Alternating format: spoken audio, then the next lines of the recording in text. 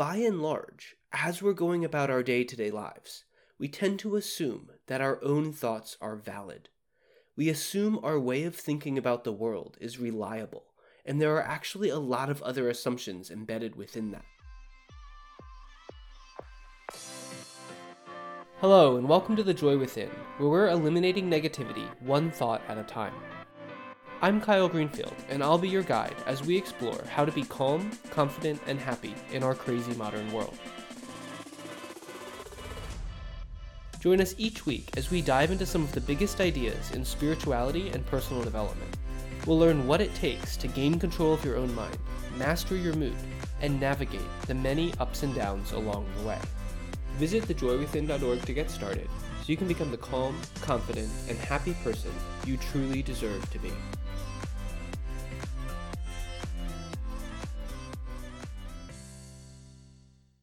Hello, and welcome back to the Joy Within's podcast. Today, I want to talk about the truthiness of our thoughts and how many of our assumptions that we make about our own thoughts can actually be causing us unnecessary pain and struggle, when, fundamentally, there's a really simple question that you can ask yourself that, most often, will alleviate the overwhelming majority of that struggle. But before we talk about how to ask yourself that question, I think it helps to take a hard look at one of the primary assumptions that we make every single day, which is we tend to believe that our own thoughts are true. Take a moment to reflect on that. Generally speaking, we tend to believe the thoughts that we think are true. We tend to trust in our own thoughts, our own narratives about the world around us. Now, obviously, there are some exceptions to this. Sometimes we might think something that we know we're just playing with an idea. Or sometimes we're actively questioning and learning, and we know that as we're learning, we haven't figured it out yet. We might not know the right answer. And we know that our thoughts might not be true, because we know we might not yet have the whole picture. But by and large, as we're going about our day-to-day lives, we tend to assume that our own thoughts are valid. We assume our way of thinking about the world is reliable, and there are actually a lot of other assumptions embedded within that. For example, we assume that information that we have learned in the past, what we were taught when we were younger, what we have known our whole lives, is true. We assume that the way that we think about that information, the logical deductions and inferences that we make, is correct. And we assume that the thoughts that we're thinking about that subject are relevant and that they're important. And these are just a few examples of the types of assumptions that we are constantly running, unconsciously, behind our everyday thoughts. Now, as a quick aside, I believe that it's not actually those assumptions that cause us pain. It's actually our attachment to those assumptions. But that's a whole other can of worms. So for today, I just want to stick to the truthiness of these narratives. And I use that word truthiness because it allows us a little more leeway around what we consider to be true. Most of the time, we think of truth as something binary. Either a statement is true or it isn't. But for today, I'm talking about a sense of truth that is more subjective, more personal, such that your individual perception of what is or is not true is more important than the hard facts or fictions of a thought. Hence, truthiness. I hope that makes sense. I know that this can be a bit heady, so let's look at an example. So we tend to believe our thoughts are true. What does that mean? So this is a real example that I was working on with someone the other day. A project at their work wasn't going well, and everyone on their team was trying to point fingers at everyone else. And this person was dreading what would happen when the boss found out. She said something along the lines of, "I just know that when I tell her, the boss, she'll get pissed off and chew me out." And this person had been repeating that thought to herself over and over for days, and it was really stressing her out. But if we could step back from it for a second, we can ask, is that thought actually true? Well, maybe, but it's loaded with assumptions. So break it down. Do you actually know the boss will be mad? No, you don't. You're making that up. You have no idea how someone will respond to anything. And most of the time, The way they respond has nothing to do with you. You have no idea what else is going on in their lives, what happened that morning, or anything else.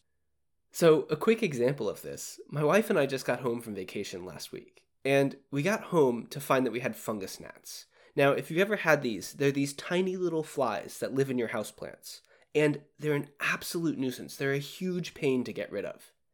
And Facebook must have heard us talking about them, because it then showed me a meme that said, "Be kind to everyone. You don't know their battles. They might be dealing with fungus gnats at home." And obviously, since I had fungus gnats, that really hit home with me. But anyway, the point is, you have no idea how someone will respond, or what the real cause of that response is. The boss might be angry because she's fighting fungus gnats at home. Or she might be elated because she finally got rid of them. And nothing you tell her is going to kill that joy. You just don't know. So is the thought, "My boss is going to be angry," actually true? No, it's not. At the very least, you don't know that it's true. Even if there have been similar situations in the past, and the boss has erupted, you still don't know that it's true now. It's a story you've made up, but assume will be true. And that story is causing you stress, not the actual situation in front of you. This is an important distinction, and a core part of what we teach in Happiness University. And you can take this a step further, because even if the boss does become upset, you don't actually know that they'll take it out on you. Again, it's an assumption, a story. Do you actually know that it's true? No, you don't. But in this example, this person's unconscious assumption that her own thoughts are true, in this case, had basically ruined her week. Her assumptions, her inner stories, caused her a ton of unnecessary stress and worry. Inner growth doesn't have to be difficult. You just need a plan. You need clear actions that you can take, so that whatever life throws at you, you have the ability to respond from the highest version of yourself. When you join Happiness University, you'll get that plan, with clear insights, simple actions, and expert guidance to support you every step along the way. It's free to get started, so head over to thejoywithin.org, log into Happiness University, and become the calm, confident, and happy person you truly deserve to be.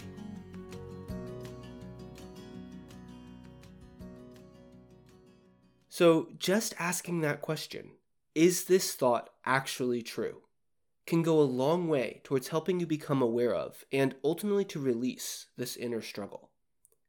Another way to phrase this question, which I love, is from Byron Katie. If you don't know Byron Katie, she has a process called The Work, which I really recommend. She always says, "Do you absolutely know that it's true?" And personally, I love that wording, because we very rarely know anything absolutely. So I think it helps point us towards the assumptions that we're making, so we can clarify how those hidden assumptions are actually causing us pain. So just ask, do you absolutely know that it's true? Well, no. For most thoughts, you don't. Asking the question reframes the way you process your own thoughts. And we make these assumptions all of the time.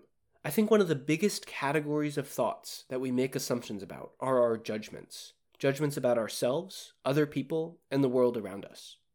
Every time that we think something shouldn't be the way that it is, or that it should be different, we mask those assumptions about what it is that we really believe to be true. But this type of truthiness is definitely subjective. Judgments are not facts. They represent your perspective. They point you towards your beliefs, but they are not actually true in any firm sense of the word. This is easier to recognize with some judgments more so than others. For example, I shouldn't eat too much cake is, yes, obviously personal, obviously subjective. And I think most of us would agree that it's no one else's business how much cake I eat, and it's not my business how much cake someone else eats. It's simple, it's easy. But they get harder when you say, my partner should earn more money, or should work harder, or clean the house, or be more respectful. You can fill in your own blank here.